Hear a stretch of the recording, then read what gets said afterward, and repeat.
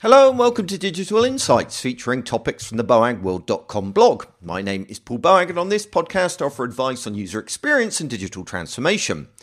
Today I want to talk to you about the state of the content that we get from our clients, because I'm going to come out and say what you can't, which is most of the copy you receive from your clients sucks, doesn't it?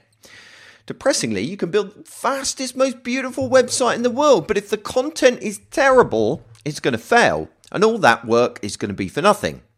One option is to send clients on a Writing for the Web course before the project kicks off.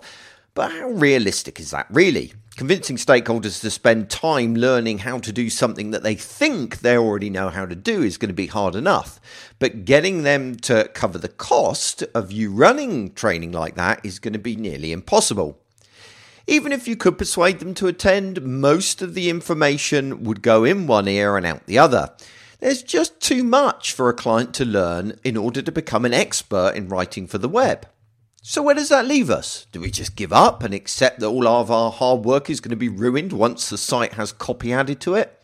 Of course not. Instead, we need to give our clients a simple anchor point that they can refer to when they're writing copy. Something that's easy to remember, but will make a big difference. Now, in my experience, this boils down to a really simple question, a single question.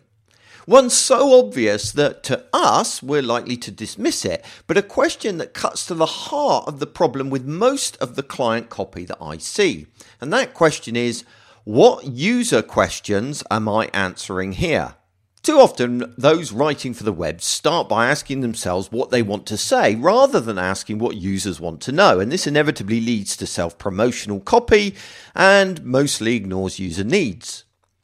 By just realigning the premise from which the client writes, you can dramatically improve the quality of their text. Sure, it's still not going to be great. It'll still be verbose and poorly written at times, but at least it's going to be a lot more relevant. And that is the most important thing after all. You can also use this single question as a way of realigning an entire website, not just a single page of copy. You can suggest at the very outset of a project that you create a large list of the top questions through things like customer journey mapping or empathy mapping. You can then validate these and prioritize them in much the same way as you'd carry out a top task analysis. These questions can then be passed through a card sorting exercise, and that becomes the basis for your information architecture, a site structure built around user questions rather than internal business silos. In fact, it's amazing just how powerful that one small question can be, especially if you turn it into a mantra that can be repeated time and again throughout the project.